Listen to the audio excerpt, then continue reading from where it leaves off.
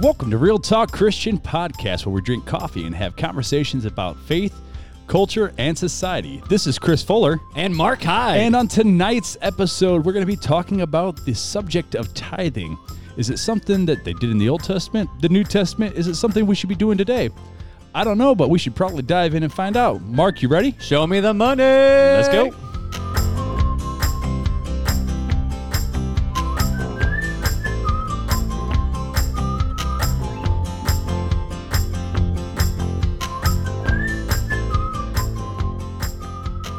Mark, welcome back. How you doing today, buddy? Dude, that was weird. We got to throw a little mix gotta up throw a here and there, curveball. every once in a while. Well, should we tell him why we mixed it up? Well, because that was our third time trying to start it, and I was like, Mark, just let me do it. It was bad.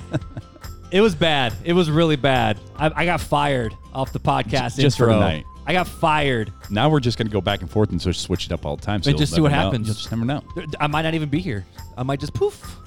No, you'll be here. Fun fact about the poof. I'm thinking about growing my afro back. What? Uh-huh. Oh, bro. I got it shaped intentionally for it to... Yes, I actually did it. I got it shaped intentionally for it to grow again. Bro, why would you start growing it out in the hottest months of the year? That's the way it's always been. You never caught that? Dude, VBS, what was my name in VBS? Pastor Afro. Oh, It's a thing, dude. So Bob Ross is what I call it. that's true. But in the winter, I would always cut it because I would wear like a winter hat and I didn't want to deal with hat hair. But in the summer, I would just let it go. Well, Let it go. I'll tell you what. After let it VBS go. is when I always start growing my beard. You can start doing the afro, and we'll see who gets longer. So you'll look like the white Jesus. And you'll look like the Jewish Jesus. Because I got my Jewfro. Is that a real thing, though? Like a Jewfro? Like, where did that come from? That's what I want to know. I don't know. Like, Not sure. but everyone calls it the Jewfro. Like, You know it's just who what else it is. has a Jewfro? Shiloh, my son. He does. Yeah, He's got some curly. We don't know where it came from. I dude. have no. Well, it probably came from Janelle and her side. They got curly hair, but like Piper has. Wait. curls, too. Oh, her hair's so cute, dude. Janelle straightens her hair. Oh, does she? Yes. I actually didn't know. Well, some of the time she's Oh. using some new Monate products where she doesn't have to do it. But yeah, You guys are drinking the Kool-Aid right now. dude, we're doing. You guys are Thieves, drinking the Monate. Kool-Aid. Like, thanks a lot, small group. Lip Sense. What's the skincare stuff that would like? I don't know. It's another MLM thing. I have no idea. I don't even know. But you guys are drinking the Kool-Aid. Yeah, we are partaking in the sacrificial Kool-Aid. The sacrificial Kool-Aid. That cost me an arm and a leg. So, but you guys aren't quite crunchy yet. You guys are getting to that crunchy category, somewhat crunchy. Dude, look at me. Do I look like I can go crunchy? That's like saying, dude, you can go like, you can go I Gen can go Z. what? Tell me. You can Go what? I no, go what, Fuller? Like go you what? saying to me, you can go Gen Z. Like you're going Gen Z. Like it's just not going to happen. That's not. Or like saying, hey, Chris, you're starting to look like a businessman. That just, no.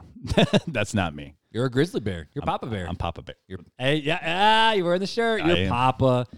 Okay, so you know how whenever people like have like birth announcements, I'm not saying you're about to give a birth announcement because I was thinking that maybe you were announcing that you were pregnant or something. Oh, that's just a food baby? Sorry, guys, I gotta apologize. I've eaten way too many Pop-Tarts for breakfast the last many months, but dude, those cookies were good though, weren't they? oh, custom cookies. Man, we are totally like all over We're the all board over the tonight. place. It's But the either way, coffee. but Papa Bear, you know, people like whenever like someone's get pregnant, it's a birth announcement. It's like Mama Bear, Papa Bear, Baby Bear. Right. Is that when you took the Papa Bear name? Was when you started having kids? No. Well, yes. Well, I mean, yes. obviously, because you weren't Papa before. I wasn't Papa Bear, but yeah, I mean, nobody calls me Papa Bear. We just saw these shirts when we were in Gatlinburg, and we are like, oh, that's cool. We should get them as matching shirts. And That's stuff got like a that. Gatlinburg flair to the Oh, design. It's you the know? bear. It's the bear. It's the bear. Yeah. So, Mark, what are we drinking tonight? That was a segue, dude. Hey, man. So we got to keep it rolling. The 13-minute is too long for banter. 13 minutes is too long for banter. So I decided to mix it up a little bit tonight because I was the brewmaster. You were the barista. Well, I didn't go full barista. I didn't No. go like my espresso bar. The brewmaster is probably But good. we did we're calling it the Mark House roast. The Hyde House roast. Hyde House. Hyde House roast. We're gonna call this the Say that 10 we're gonna times call this the fast. Jekyll. No, last time I did that I got to 4, but we're gonna call this the Jekyll and Hyde roast. Ooh, I like it because 'Cause it's it is- crazy. All right, so Do you want to explain it? Because you're the one who roasted it. I just slapped them together. Okay. I just want to add a little point. What is it, Mark? What are we drinking? So Ethiopian blend is one of my favorite blends out there. It always has been. I drink the Starbucks Ethiopian. That's my main one until RTC showed up. But so we did 50% of the Ethiopian and 50% of the Mexican high grown. Yeah. And Wait, this is the part I want to tell. You want to tell this part? So I was telling this is I was bad. telling Mark about a show, and we started watching the show. I wanted him to see this part. We found out we couldn't fast forward through this episode. And so we were watching it, and Mark's like hooked in the episode, and we totally forgot that we were brewing the Jekyll and Hyde roast in the percolator. Well, it wasn't a percolator. French press. press. We did a French press today. So it sat in there for 45 minutes before we remembered, hey, there's coffee. Wow, is it strong? Dude, I am trying so hard, guys, to be not hyper. I am trying so hard right I'm like, now. my legs are jittery over here, and like I'm feeling it. Like it's kind of stuck in my throat. I feel really jittery. Okay, so Trey Kennedy just dropped out a day 1 versus day 50 in quarantine video. Right. I feel like that's me because like I'm up till 2 and I wake up at like 10. And then, but I worked. I mean, people are like, "Yo, you don't start work till." Well, yeah, I work till midnight now because that's just what I do. But when I have the kids, they wake me up at like 6:30. But that's okay. But yeah, like last night I was up till like 1 because I just couldn't fall asleep, and then I got up at like 9:30 or something like that. So I got to get out of this quarantine habit. Yeah. I feel like you know how like we lost our good habits and now we're in quarantine. Yeah. habits. So now I'm staying up late. I'm eating Pop-Tarts for breakfast on the cookies, watching movies, drinking coffee that sat in the French press for 45 minutes. It was rough. But I will say I like the combo. The Jekyll and Hyde. It's pretty solid. Because the Mexican is my favorite so far, more than the Ethiopian.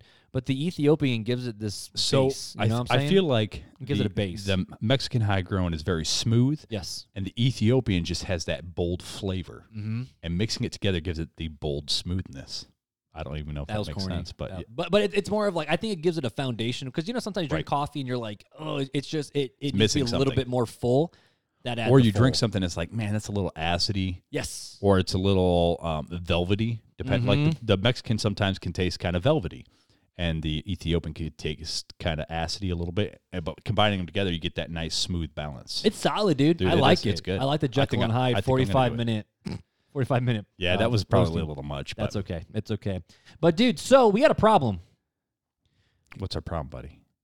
We've gotten some more ratings in Apple iTunes. We're up to 15 ratings now. So thank you, 15 people who decided to give us a 5-star review. Oh, we got 5 stars. Yeah, 5 stars. Nice. But here's the deal, though. No one has written a review. They've given us the 5 stars, but they haven't written the review. What's up with that? And in order to get the mini swag bag, you got to go all in. You can't just like do a little 5-star. You got to put a little effort in. Right. By the way, I do owe Andy Lehman a mini swag bag. We do. Bad. I need to get on that. We do. Andy, if you're listening, I'm sorry. I will get that to you soon. We got one over to Michael Stephenson. He left a review back in March 24th. We still don't know who Volleyball 420 is, and we still don't know who Mama Yates is. Mama Yates, come on. And I've been checking the email, bro. It's on my phone. I check it all the time, and all I get is junk mail in there. What? Yeah, I just get junk, or I get, hey, we'll do this service for you, and it's like, no, you won't. Go away. Like, it's just junk emails. So Mark, how can people get a hold of us? Well, you see, all you got to do is go to Facebook, Real Talk Christian Podcast. Go to Instagram, Real Talk Christian Podcast. Go online, realtalkchristianpodcast.com or realtalkchristianpodcast@gmail.com. It's that simple. And just write us. We want to, hey, listen, all right, it's your time to shine, okay? It's your time to be famous. Time to be famous. We are going to read your comment over the airwaves. So make it good. And to prove it, I'm going to do this right now. So I posted, did you see the picture I posted on Facebook? Dude, at the time of recording, like a couple weeks ago? Yeah. About like you pouring it, smiling, and my face is going, oh crap, I am like, this is too much coffee. Well, let's see, is it Prudent Homemaker? Her name is, it just says Christian Homemaker, so I don't really know what her name is. But she commented under that post, and she was saying like, hey, that sounds like me and my husband. And I said, okay, so who's the enabler? And she's like, both. We're both giving each other more coffee. Well. And then I said, we podcast pretty late on Fridays, and I want to be able to wake up and take care of my kids. And she goes, sounds like another excuse for strong coffee in the morning. And I'm like, these are my people.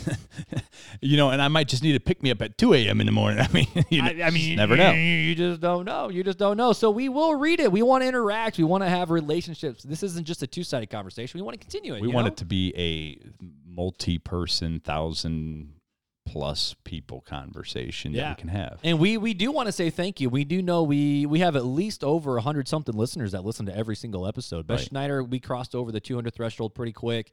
We had some issues with the download with Missionaries with Joseph and Kimberly, so we had to delete the first one, re-upload the second one. Right. That's actually surpassed like 150 total. Yeah. So it's doing good. We're doing good. Definitely. So we want to say thank you out there, listener land, Very for much so. listening Thank to you. our 12-minute long banters. Man, it's fun. We're getting better. We're getting better. We're working on it. We're all works in progress. We all need a little bit of grace. We all need a little bit of Jesus. You know what else we need? What do we need? To talk about tithing. Oh, but that seems like a weird conversation, though. It's a conversation that you feel like it almost gets beat over the head in churches because you always have the pastor, especially when there's an offering season coming up, like Annie Armstrong or any of the other ones that. Which, if you don't know, Southern Baptist, we take up. Well, did you know there's actually 4 different Southern Baptist offerings? There's Annie Armstrong Easter offering, which is missions like here in North America. There's the Lottie Moon Christmas, which is missions overseas. There's also a state missions offering, and then there's also a camp for your state mission offering. So there's technically 4 offerings. We do 3 of them. But thank goodness at Southside, it's not like every time one of those offerings are coming up, Scott doesn't get up there and do like a 3-part sermon series on tithing and giving. Hey guys, we counted the money plates and it ain't enough. Pass them again. Another verse. What's that one that has like 1,000 verses that they always do at altar calls for like an hour? You say altar calls, and it always distraction. It always reminds me of Ray Boltz. That's what this altar is for. You don't know that song? Oh, Just dude. As I am. That's the hymn. Just as. Oh yeah. Over and over. Right. Pass the plates again. Feels a little light. Pass them again. But this is a conversation that some people I'm just going to say it, they get pretty pissed about when churches bring up the word tithing. Whoa. I said that. I said it, guys. And if you're mad at me, it's okay. I don't condone that language. Yeah, you do. Go back and listen to our Taming of the Tongue episode. Called you out. Anyways, Mark, but people get really mad about this conversation. And then some people, it's just what you always grew up with. And, I look back at all the sermons Pastor Scott preached over the 6 years that I've been there. We had one series, and it was called Developing a Heart of Generosity. But it was not a money series. Mm-hmm. It was a holistic approach of generosity with our goods, with our time, with even our homes. Mm-hmm. I think it was like a 6-part series, 7-part series. I still remember the artwork pretty detailed. But this is what I do. But there was only one sermon on tithing in that whole thing. And so that brought up a lot of conversations of, is tithing biblical? Is it not? Is it part of the New Testament church?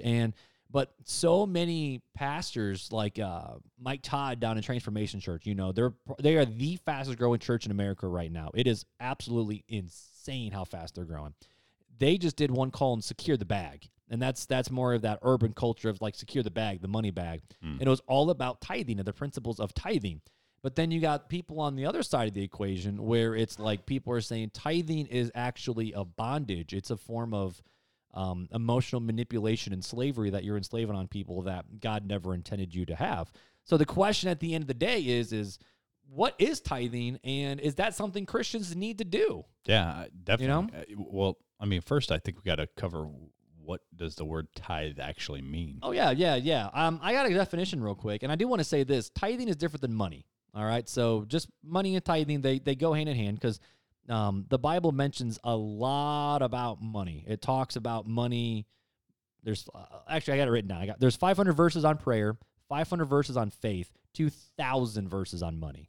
So the Bible talks about money a lot, but the question is does it talk about tithing and in what way? But for those of you guys who don't know, the word tithe simply means this. Tithe means 1/10. It's an Old Testament term translated from the Hebrew, and it's actually derived from an old English root word that we get nowadays called 1/10. And the idea was in the Old Testament times, you gave the first fruits, you gave a tithe. Right. And that was just the first 10%, which we can get into this in a little bit, but it's the first on the beginning 10% that you gave back to the Lord. Yeah, it's not what you have left in your budget. Correct. It comes right off the top. Right off the top, right at the get-go. So the tithing just means 1/10. So when people talk about, do you tithe at your church, they're asking, do you give 10% of your income back to the local church? And we've just lost 3/4 of our listeners now.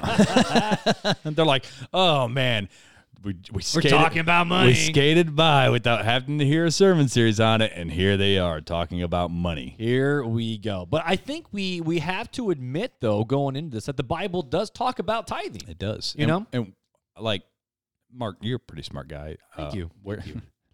Okay, maybe not that smart. Just kidding.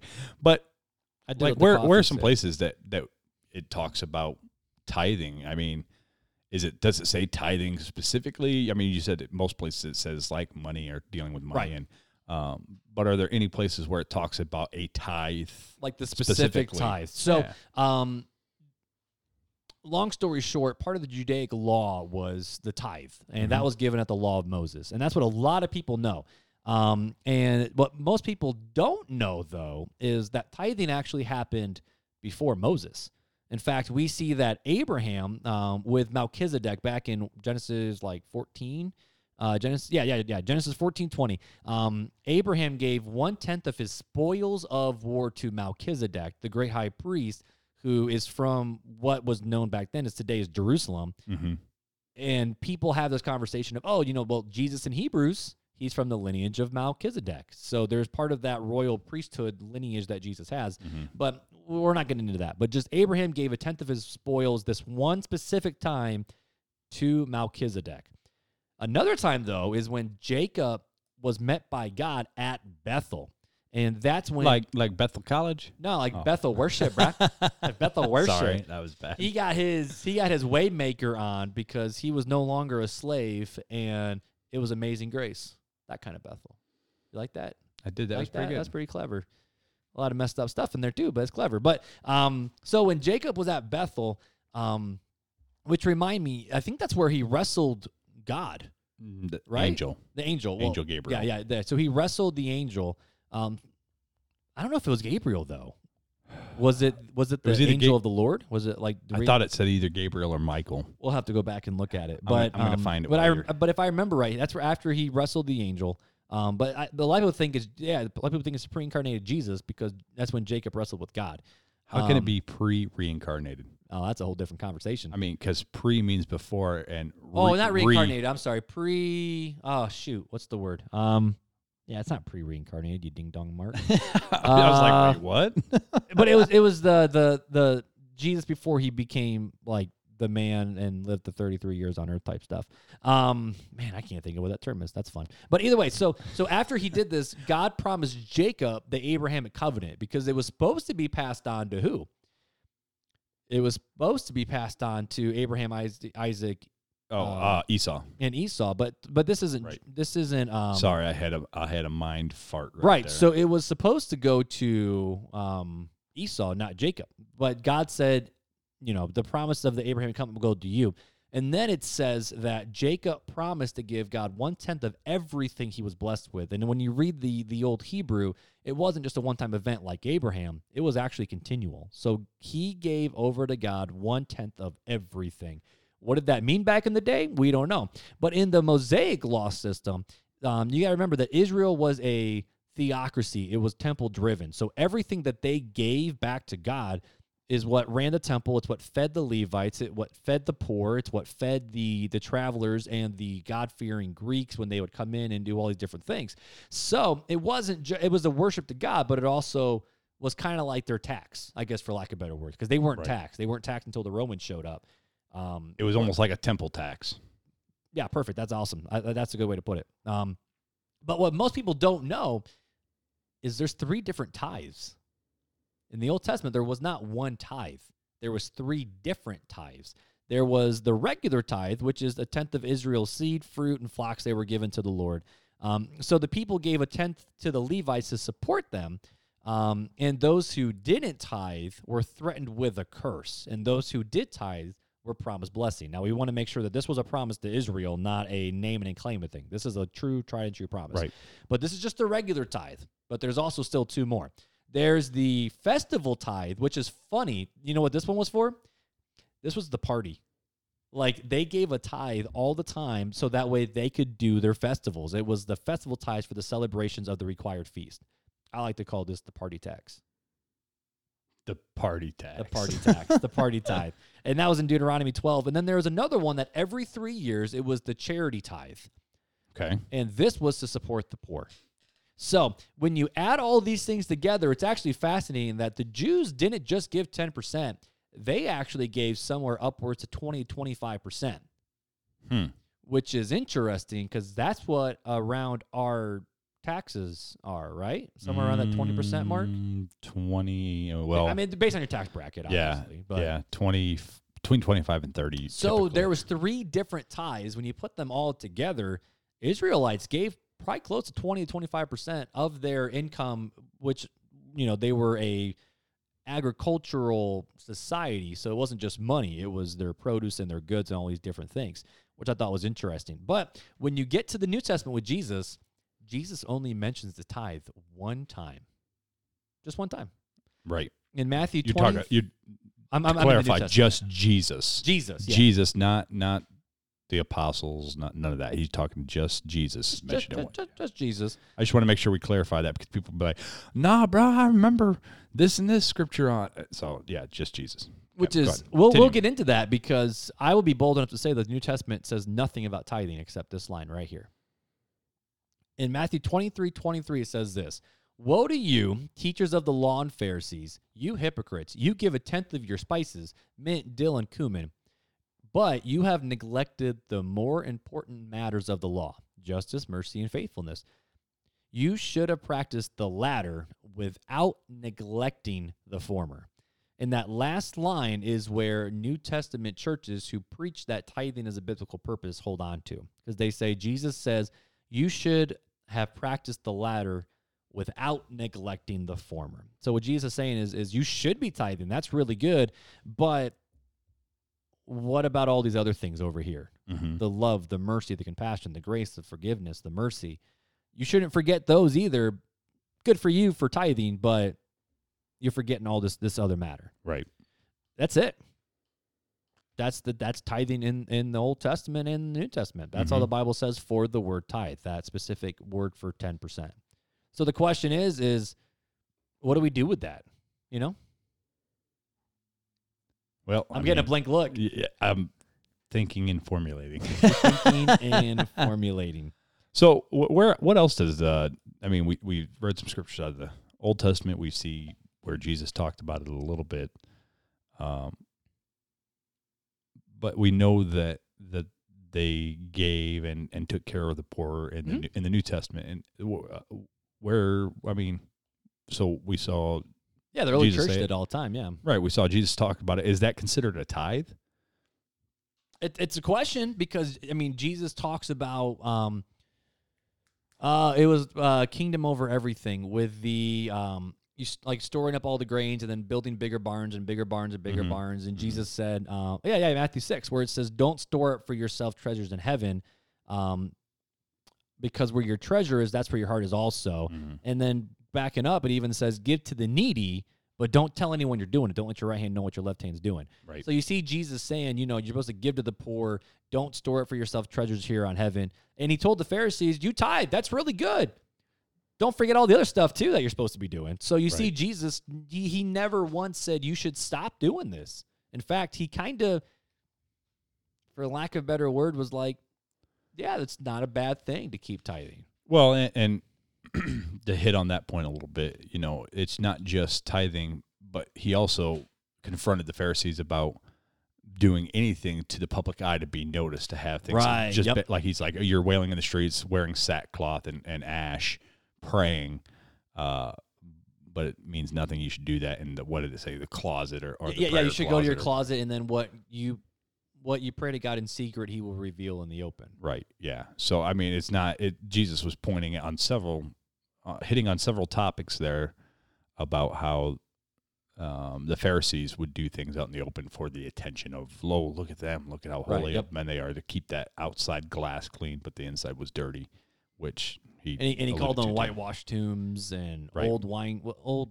cloths and right. So again, and Jesus kind of went ham on the Pharisees, man. There's a reason. Like he went berserk because they knew the truth and denied the truth. But that's a total different. And we talked about that, the one sin that can't be forgiven. Right. Don't ask me what number it is. I have no 40-something. 30-something. 30-something. 30-something. I don't know. Between 30 and 50, because we haven't made it to 50 yet. So between 1 and 100, somewhere in there. But either way, keep going, dude. Keep going. Now I've lost my train of thought. Well, he called out the Pharisees. Yeah, he called out the actions. Pharisees. And I just wanted to hit on that when it comes to tithing, whether you believe in it or not. I mean, obviously, there's scriptures that there are points that it has been done throughout generations in the church. Right. But and when I'm trying to word that carefully, because we told each other we're going to save our opinions until the end. Because we do disagree on this a little bit. A little bit. I don't think we disagree. I think we just do it differently. We'll find out. We'll find out. But it was the point why I brought all this up was if you're tithing, if you're not tithing, then I guess just ignore me. But if you're tithing, you should do it in secret. Your right hand should not know what your left hand is doing. Don't be boastful about it, because if you are, then you have your reward. And it's not about a reward, but if you're looking for a reward, it's about it. Yeah, and that's the 2 Corinthians with Paul. Right. Where he says, the point is this: whoever sows sparingly will also reap sparingly, but whoever sows bountifully will also reap bountifully. Each one, oops, that's actually the wrong passage. That's not it. That's definitely the wrong passage. That sucks. Wow. Go, Mark. Back in the day, God loved the cheerful giver. Remember the old Steve Green? God loves a cheerful giver. Ha, ha, ha, ha, ha. No. I'll have to play that jam for you. It's a kid bop. Either way, I screwed that verse up, but that's all right. We forgive you. But no, I know what you're saying. All right. So, yeah. So that's, we're basically talking about that. But, I mean, you alluded to Paul. Didn't Paul say something else in Galatians 2:1? Yeah. It says, only they, being Peter and John, and all the ministries, this is kind of interesting that Paul is pointing back to the other disciples. The beloved. Like he's talking about Peter and John, because when he went to the Jerusalem Council and did all the different things, a lot of people think that Paul actually went into the wilderness we know he went to the wilderness for 3 years. Some people thought he studied under the Apostle Peter for a lot of that. And then potentially connected to Barnabas, connected to John Mark, and John Mark studied under Peter. We actually have church history on that. But it said that while we're doing all these different things, they asked us in all that we do to remember the poor. And Paul says, oh, by the way, I'm very eager to remember the poor. Yeah. So why is that important? Why is it important to remember the poor? This is where American Christianity, I think, collides with biblical Christianity. Okay. And I think this is where a lot of Republican Christians, I'm going to say it, Republican Christians have it wrong. I'm going to be bold. And say that, because that's a pretty big blanket statement. It's true. My friend. Well, it's because a lot of times, in the American Christian world, we're like, oh, don't give handouts, make people work for it. We don't want to. We're all self-made people, and if you just give people money, they're never going to know how to work for it. Whereas the Bible says, no, give to the poor and give to the needy, because they can never pay you back. And what's true religion? Looking after widows and orphans in their distress. Are we supposed to be given handouts as a society? It's a hard conversation, which we can go into a little bit today. All right, let's go into it a little bit. But it's the fact of we are to remember the poor. We're supposed to be the ones who are giving them. Because even in the early church, we talk about they received offerings. And what did those offerings do? The offerings, it paid for the preacher, the main communicator, the main elder. Right. It did not pay for buildings. It did not pay for ministries. It paid for the poor. All that money was given for the poor. Okay. And took care of each other inside the church, but also those on the outside. So you made a pretty big blanket statement about Republican Christians, and I'm not a Republican Christian. I am a non-affiliated party. Yep, me too. But I'm going to defend the Republican Christians for a second. So, in the scriptures that we talk about and we see, well, let's start off in the Old Testament where it says, a man who doesn't work will not eat. Right. Okay, so it says that. So you said that, they got to work for it and blah, blah, blah. I don't think the scriptures are talking about able body people. Mm. Got to think about the culture back then, all right? So women typically they couldn't own property, couldn't have jobs. Correct. And then, so I said widows, orphans. Well, children typically didn't have jobs, or if they did, it was for the family. Right. It was not an income. The sick, okay, if you're sick or needy.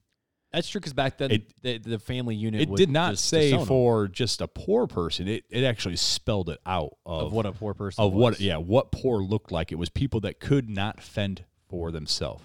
Because if you take about God's same yesterday, today, and forever, and when God said in the Old Testament, a man that does not work should not eat. I mean, that's very clearly laid out in the Old Testament about how that's part of our consequence for fallen sin, that we will work by the sweat of our brow. It's talking about able body. So I believe, and it's honestly it's what America was built on with John Smith back in the day, like, right? Did I get that right? Back in Jamestown, where when they first built it, he said, "If you don't work, you're not going to eat." I'm not sure on that one. I'll have to look that up later. But anyways, I don't think that Scripture was necessarily pointing to people that were able-bodied, but didn't just have a job. And again, it was a different culture back then too. Right. I think it was talking about people that literally had some sort of handicap against them, whether back in those days, being a woman, you couldn't get a job, own property, own things. Or those who were like the beggar at the pool at Bethesda. Right, exactly. The blind man. The lepers, they couldn't work, obviously. They were in a leper colony. And so that's what the early church did. They showed love and took care of those who could not take care of themselves. Right. And I think that's what that was talking about. But I do think in today's world, I would agree with you that we don't take care of people like Western Christianity should. Correct. No, and that's what I was trying to say. It's more the fact. But I don't think it's just Republican Christians. Well, this is where I get that struggle from. Where I talk with a lot of people because a lot of people that in the circles that I run with are very much, we'll just say it, they're very left wing. And just because that's the culture I like to engross myself in, because it's easy to get into conversations about Jesus, man. It's fun. Right. But I've had so many times where they're like, church has got these big buildings, but they haven't done nothing for the poor. So what are we doing? Yeah, and what do they consider poor? Poor, I guess. Right. Again, if you can work and take care of yourself, I get that. We should help people out.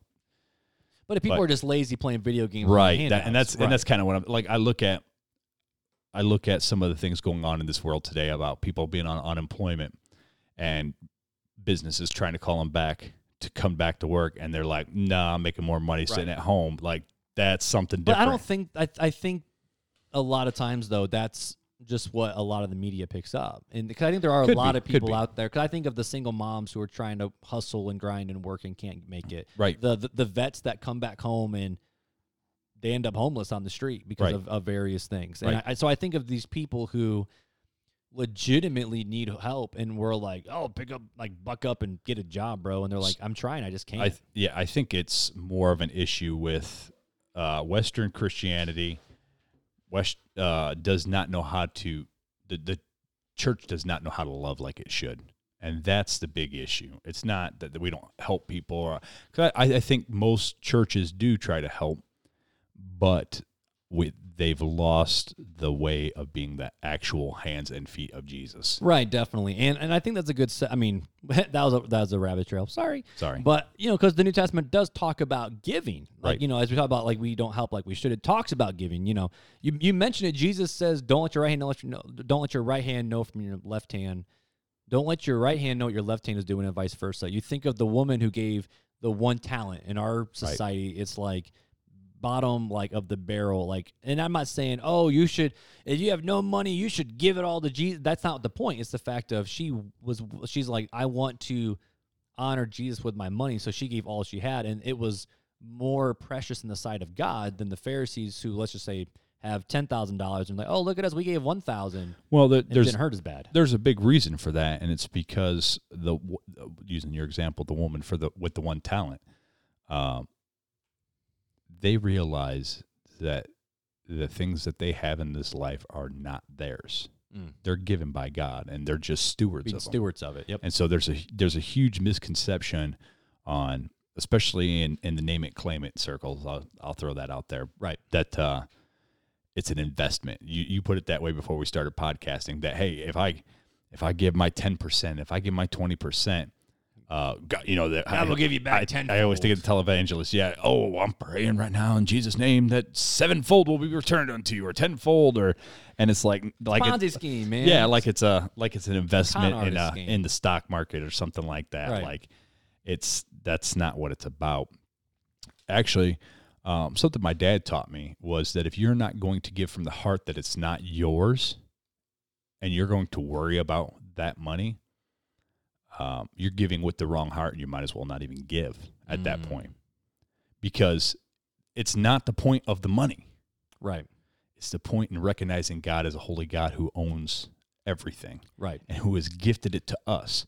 I always think of it's a picture that I've seen around Facebook a couple times, and it's like this little girl has a teddy bear, and Jesus has the big teddy bear behind his back, and he's asking for the little teddy bear, and it's like, just trust him. It's all about that trust. It's all about relying upon him, and we as the Western Christianity do not rely upon Christ like we should. That's what tithing is about. It's not just about giving and helping others, but it's about trusting God and trusting in his ways, and understanding that he's going to take care of us. And that's why the woman with 1 talent could give everything, because she trusted that God would take care of her. And the rich man who gave, 10%, but he had so much more, that's why he wasn't considered as great as the woman with the 1 talent that gave everything, is because she had full trust in God. And Janelle and I were talking about... And it even says that the Pharisee was like, look at me, I'm giving this much. Right. And we'll go on to this. I'm going to say this, but I'm going to not stay on it too long, but spiritual gifts like healing and stuff that were happening back then during the early church time. Yep. And Janelle's like, I wonder why, like healings, like they cast out demons and this stuff, why they don't happen as frequently today. There's nothing in Scripture that says that they don't or they shouldn't. And I said, I think it has to do more with faith than not having them. That's just my opinion. And the reason why is because I take that scripture that talks about if you have faith as small as a mustard seed, you could say to this mountain, be moved and cast in the sea, and it will be done. Mm-hmm. I think we lack the understanding of faith. Same with giving, the trust and the faith in Christ. We lack that understanding, and we as Western cultured Christians, we always want to save. We always want to have more. I want that new recliner because my recliner is old and raggedy. So I'm going to save for it. It's, right. This is my money. I work hard for this money. Yeah. How many times have we all heard that from various people? Or hey, I'm saving for retirement. Like me, I have a 401k. We talked about this. So I'm putting money aside for when I retire, even though we're not guaranteed tomorrow. So we don't even know if that money's going to be for us. Right. But that's just the way our culture is set up. That's the way our mindset. We're kind of bred that way, and a little. It's an individualist culture rather than the communal culture where the fathers live with the kids, and then when the kids get old, the fathers stay with them, and it's just not just that, but it's a lack in trust that God can take care of you throughout your life, and He can clothe the flowers in the field and feed the ravens of the air, and why can't He take care of you? Aren't you so much more precious than these things? And it's just a lack. It really is a lack of faith and trust, I believe. Not that we don't have faith and trust, but we lack the understanding of what true faith and trust looks like. Do you think that we don't have the same faith as the early church because American Christianity is so comfortable? I think that's part of it, and I think we distract ourselves. Oh, okay. Go into that. So what I mean by that is how many times have we vegged out to a TV show, or have we decided we're going to you mean like an hour ago? Yeah. Well, I mean, that was about Jesus, so. That's true. But we go for a workout to get our mind off of a stressful day at work, or social media. On your phone, watching videos like YouTube videos, listening to music. I mean, just trying to distract yourself. as I'm just guilty as I'm de-stressing from the day. Yep. Like I need a break. Yeah, we're just recharge. Right, we're just distracted from really seeking the Father. I mean, we're told we should meditate upon His Word day and night. Mm-hmm.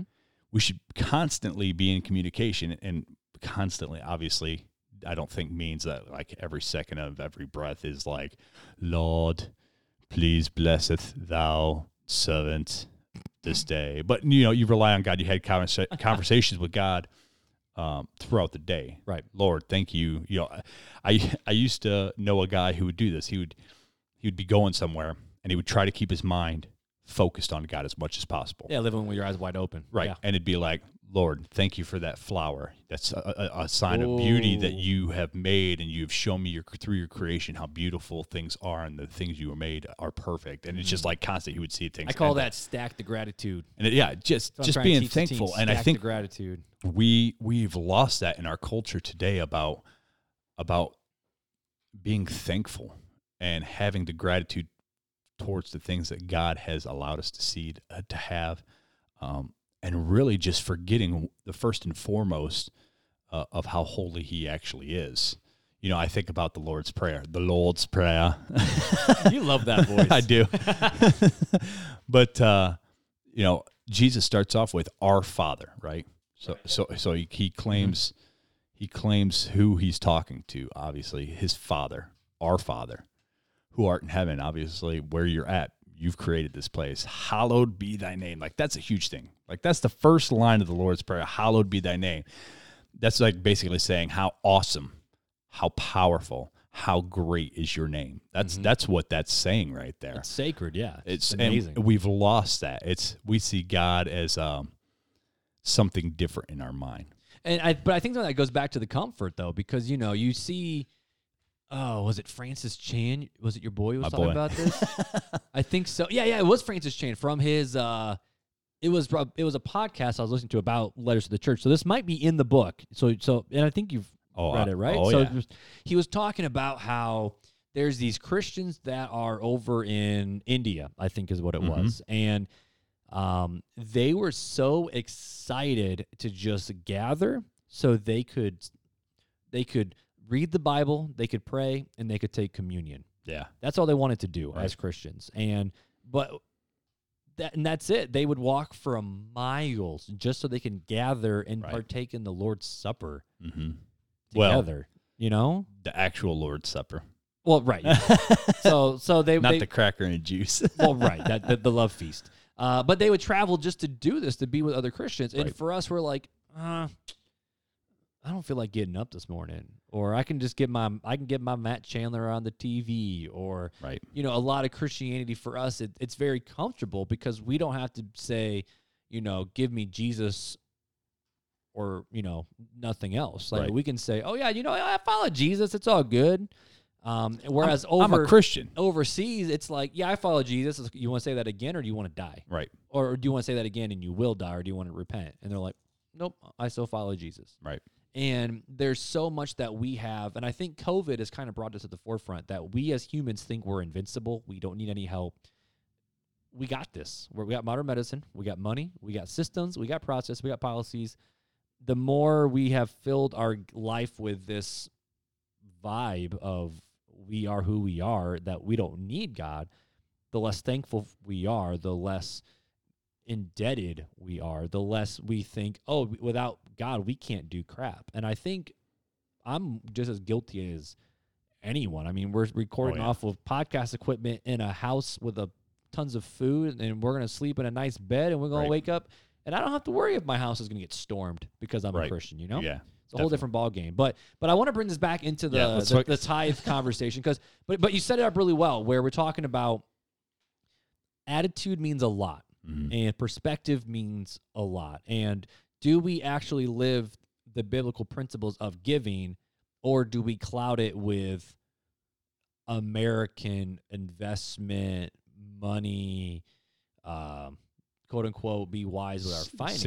Security, yeah. Because we touched on it, because the Bible says God loves a cheerful giver. Paul says that. The early church, we know they didn't sell everything and were homeless, because we have that from church history. But they sold their extravagant possessions for someone else in need. It's almost like me going, you know what? I don't need this Land Rover. I can get around in a little Chevy. So I'm going to sell. A buddy of mine did. He sold his Lexus, bought a little Hyundai, took all that money and, like, I don't remember what he either gave it to the church or to missions or something like that. Because someone who needed it more than him, because he's like, I don't need to be rolling in a Lexus when this will do just fine.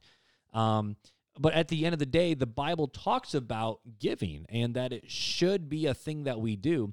And we even see the Apostle Paul, he said, you know what? I didn't take your guys' money. I made my own money so that way you wouldn't think I was lazy. But we see the Philippians who supported Paul in his missions, because he even wrote in the letter of Philippians, thank you for your gifts. This is how it's being used.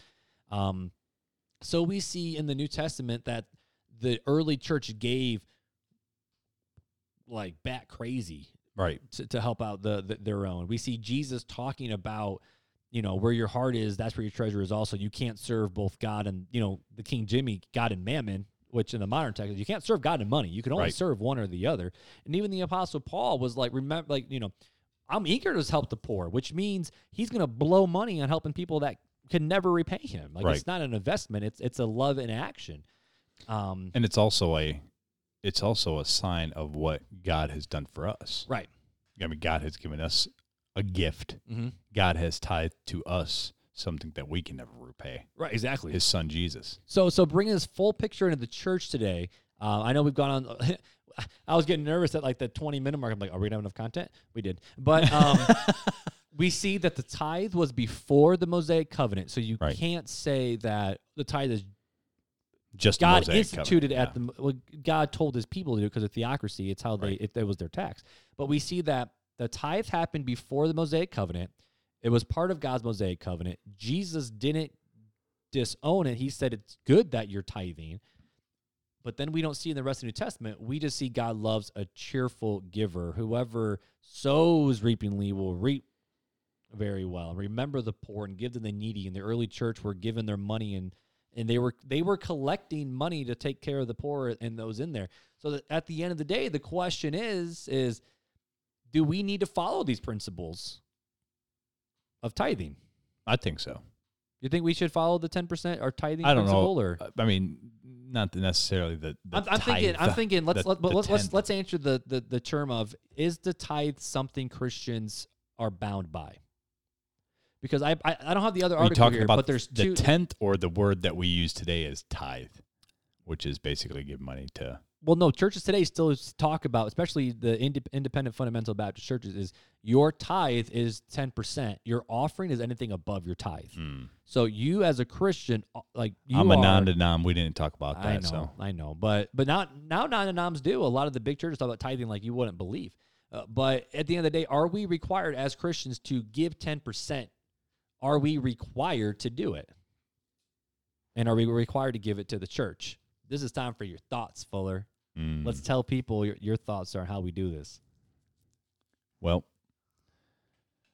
Mark, I have a question that it's just a short answer that I need, but is what we have ours, or is it God's? It's God's.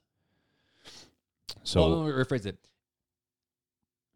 God gave it to us as stewards, but God owns it. We're just managers. Okay, God owns it. God owns we it. Manage So it. Yep. So we've established that. So, what did Jesus say to Peter when the tax collectors came asking for taxes? Render under Caesar's what is Caesar's, and render under God what is God's. So there you go. So do we have God's. to give 10%? I do not. Personally, in my opinion. Are we giving opinion times here? Let's do it, bro. I mean, we here. Let's do it. So my opinion is I do not put necessarily a percentage price tag, whatever you want to put on it. And the reason being is because then I personally lose the heart of, this is not my money. This is God's money. This is not my things. This is God's things. God owns everything, including my life, including every breath I take. It's God's. And so I always like to pray of, Lord, out of this, what do you want set aside? What do you want me to give? What do you want me to do this? because I'm just an ambassador. I'm just a messenger. I'm just a vessel of his stuff. I'm just a steward. I'm a simple servant. and I don't want to cross that line where it's like, don't let your right hand know what your left hand's doing, but tell the whole podcast land what you do. But so I don't want to cross into that. But I can give a quick synapse. Yeah. I don't want to make you answer a question you don't want to answer. So Janelle and I, we set out when we got married, and this is something that I've done for a long time, but we set out when we got married that no matter what, we would take a whatever out and put it to the side, and that would be God's. You tell us how to use it money. So we don't necessarily give weekly to a church or to a ministry or to an orphanage or like you don't set up recurring giving. Right. Yeah. We don't do that because we prayed about it and we feel that God has said, set this money aside and I will show you where the money goes on each given case. So that's what we do. We set it aside, and as God tells us, hey, this person needs this person needs this. And it's not always to give this person cash. It could be this person needs a fridge, this person needs a car, whatever it may be. And that's what we as a couple have prayed about and felt that that's what God wants us to do. Question. Answer, Daily Double. I'm putting my pastor hat on. Oh, boy, here we go. Putting my pastor hat on. So question then. Okay, so if everyone did the exact same thing that you did, would the church be able to operate still with all the expenses that we have? Because if everyone's like, I don't give to the church, I give to whatever's in need, well, we wouldn't be able to operate as a church. I'm teeing you up. I know. This is where we disagree. So this is where we disagree. You have a Western philosophy of church. Sure do. Your philosophy is that church has to happen inside of a building, has to happen with paid staff, has to have media, has to have worship teams, has to have the things to support that, an assembly. I don't want to say has to, but I say gets to. Okay, so gets to. But just like I said to our church in our little Zoom meeting that we had back in, Oh, yeah, that was a few months ago. Yeah, back when COVID first started, I said, it doesn't matter if we can't ever, it doesn't matter if any church can't pay for a church building. It doesn't matter if we can't have paid staff. It doesn't matter. What matters is no matter what, everything could be taken away and we're still the church. We're still the family. Mm-hmm. And that's the way I look at church. This stuff, yeah, it's nice. And yeah, if God puts it on our heart to support these things, great. That's fantastic. But that is not what the church is. That is not what the church, if you come to think of it, we've invested God's money into these buildings and into this upkeep instead of investing it into the poor. You want to missions, to taking the gospel out. No, we want to keep it in and keep it in our safe circle. That's just my opinion on it. I don't think a building's necessary. I don't think a band's necessary. I don't think social media is necessary. I don't think any of that is necessary. I'm a simple man. Mm-hmm. I'm an early church, grew up in house church man. Right. And I'm on the other side where it's, I've been talking with a friend of mine, and their church is an established church, but they chose to rent from the Boys and Girls Club. I think they were in elementary. I think they're in the Boys and Girls Club now.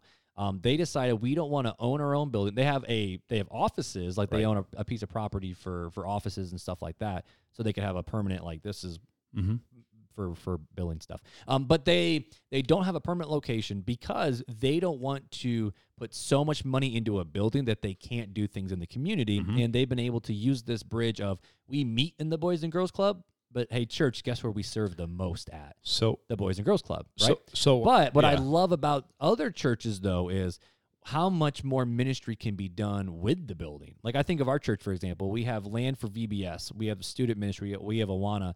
The local Scottsdale meeting association meets in our building, and I love the churches that say, you know what, our church, we're going to buy an entire strip mall. Our church is going to meet in the big Menards-looking building. Like I'm thinking over here in Erskine, like Menards. Right. But we're going to own all the other storefronts, but we're going to be able to rent those out to other people in the community at a lower price, so that way we can pour into our community or turn these into, like I know some churches turn their entire buildings into community centers.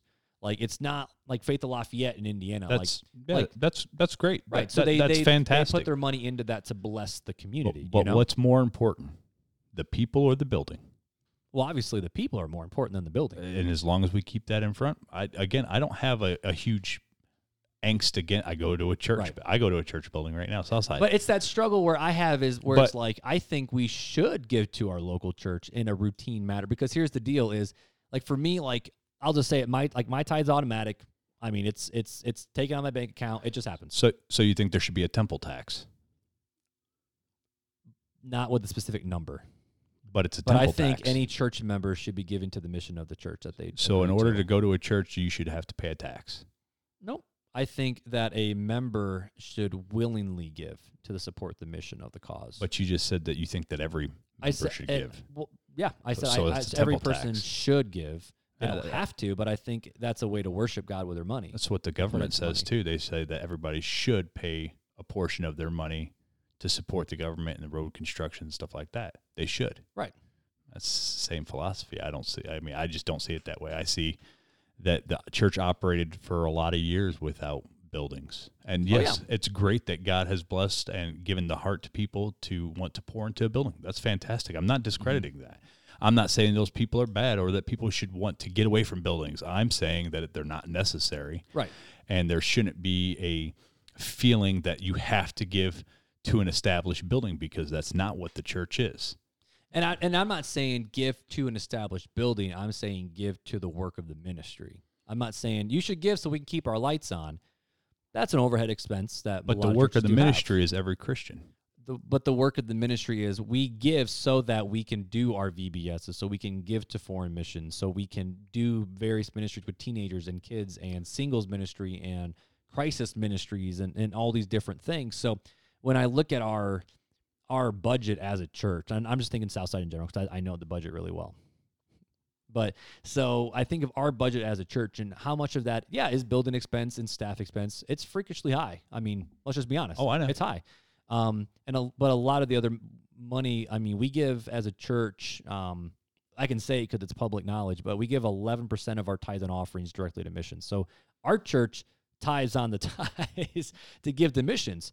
To show even like as a God, look, we want to honor you with the money that we receive. So we want to make sure 11% on top just disappears on top of the extra giving that we do. But when we come together as a family, right? When we come together, the idea is we should be giving towards the work of the ministry. And part of that is having a place for us to all gather and worship, since we all can't just gather in the home. And this is where we disagree. I know we disagree. I don't want to gather in too much. We can gather outside. We can. But nice with the tithe though, when I'll tell you the way I teach to my teenagers. When someone says, "Mark, am I required to tithe?" I say no, and they go, "Okay, but you say you should give the work of ministry." I'm like, "Well, yeah, you should." Now I don't just give my money to my church. I'll say that I give my money to other places too, including other churches. But when someone says, "Do I have to give 10%?" I say no. But it's a good starting place. 10% is a really good starting place. Why? Because it's saying that I can live off of the 90%. God, you can take the 10 because I trust you with all these different things. And this was not for lack of a better word, it's not Billy Graham, but this is from the Billy Graham staff. He even said that the important thing that we need to see giving as a privilege, not a burden, which I know we talked about. It's not like you have to do this, but I'm saying that you should. I really think you should. But I'm not going to make you. I'm not going to require you. There's local church in the area that look at your accounts and they say, this is how much you need to give. And if you're not, you are not a member. And we talked about that, and that's not okay. Right. But it says it should not be out of a sense of duty, but rather out of love for the Lord and desire to see his kingdom advance. And then another place on top of that, from Christianity, Christianity.com, it says the very last sentence, I won't read the whole thing. It says, many who grasp what God has truly given them, he or she, seems to agree that 10% doesn't even feel like enough. And, as Christians, we should be giving out of the goodness of our heart and not out of a sense of duty or have to, because what the Bible says, God loves a cheerful giver. I'm excited to give. But I do hear so many stories of people where they're like, I didn't have a lot of money. I told God, I'll give you my first fruits. I'll give you my 10%. As God, I don't know how I'm going to make it, but like what you said in the Old Testament, you said, test me. I'm going to test you. I'm going to trust you that you're going to provide for me. Right. And so many of those stories, and they didn't receive tenfold, but they didn't lose their house either. I believe that you should give whatever you feel the Lord wants you to give. Mm-hmm. If it's 3%, if it's 300%, not that that's possible, but you know what I mean. I'm right. Exaggerating. Yeah. Whatever the Lord's leading on your heart, and I think you'd agree that there is no, you have to give this number or this percentage. Or you will be cursed. Yeah. I will never say that. Yeah, right, exactly. And I think we both agree on that. And we won't get into where you should tithe thing. I just kind of gave our opinions. I mean, we know we disagree on it, and we could argue this till we're blue in the face. Like I think a church. I mean, like me, yeah. Some of what I call it my tithe. It's just easy for me to remember. Right. Yeah, that's what I. So part of my tithe does go to our local church. Part of my tithe goes to another local church. Yeah, and that's fine. And I would encourage put God's money where God wants you to put it. Mm-hmm. There is no wrong place to put God's money unless it's back in your own pocket. Right.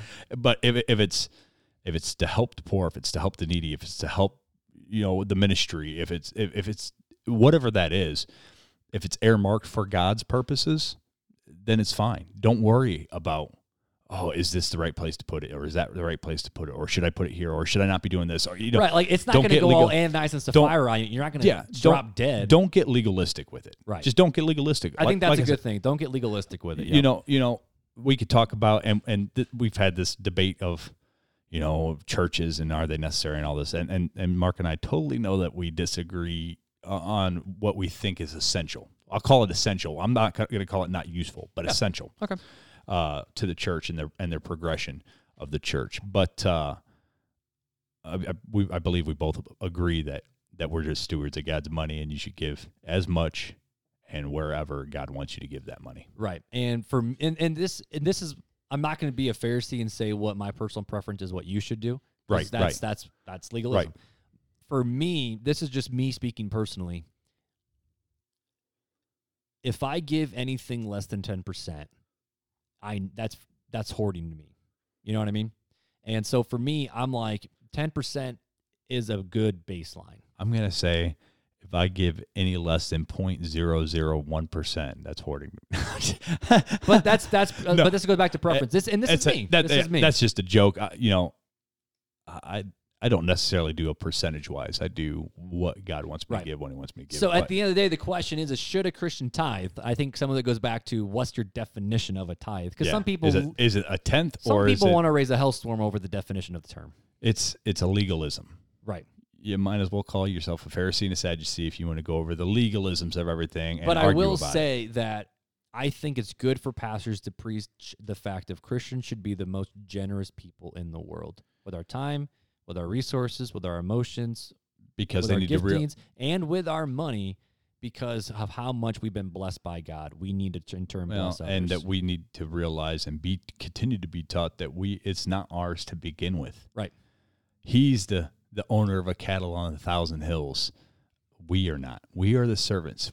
That's what steward is. A steward is just a holder, and we do the bidding. We manage what has been given to us. We don't even get to make the decisions on how it's going to be managed. We shouldn't be. But God lets us. But a true steward is you're basically going to do what the master says with it. Right. And so if the master says to give 99.9999%, then you got to trust the master that the master is going to take care of you just like he said he would. And God is not a man that he should lie. But don't put that burden on someone else. That's the call in your own life. I'm not going to tell Mark you shouldn't be giving your money to our church or another church. And Mark's not going to tell me that you shouldn't just be waiting for God to tell you where to bless people and just setting the money aside in a different account to just bless people. We're not going to tell each other that because it's both giving the Lord's money where God wants us as individuals to give. And it's going to look differently for each person. There's not a right and a wrong unless you're just not giving or unless you're giving to like, I don't know, the porn industry, like that's wrong. But as far as like ministry goes, we just went there. Okay. Yeah. But I would suggest that any of you that are listening and struggle with tithe or are wondering more about tithe or where you should tithe or how much you should tithe, seek God. Pray. Ask God what he wants you to give and where he wants you to give it. Does he want you to take a percentage out per paycheck, or does he want you to, set aside the most amount of money that you can? Like me, I'm an hourly employee, you're a salary employee. Right. So to me, my paychecks look differently every pay period, whether I work more or less. Mm-hmm. And so to me, I mean, it could be more or less or whatever. And sometimes God's like, I won't say who, but I knew of a person, a being, that they got paid and God told them to give everything, the whole check, everything they had. And that's what, I mean, now I won't say where it went or who it was or any of that stuff. But that was, he felt the burden to do that. To do that. It was, this is what I'm going to do because the Lord's telling me to do this and this is where he's telling me to put it. And it's his money. And I'm going to trust God. It goes back to that trust. Yep. Trust God. And I think that's where we should end it. Because, the only place in the Bible where God says, test me with this and see that I don't take care of you. I think that's a good way to translate it. Test me with your finances, with your money. Yeah. And you'll know I'll take care of you. At the end of the day, I think we both agree that should a Christian tithe? Yes. But we disagree on where it should go. Because, I think a part of it should always go to your local church, your local gathering of saints to do the work of the ministry together. And that goes back to our definition of church and what it looks like. And that's the only reason why we disagree on that is because we have different definitions of what that is. Oh, definitely. But I don't think either one of us are going to say each other are wrong for the way we tithe. No, but I would encourage you, give to the local church because we're doing some great work together. I would encourage you not to.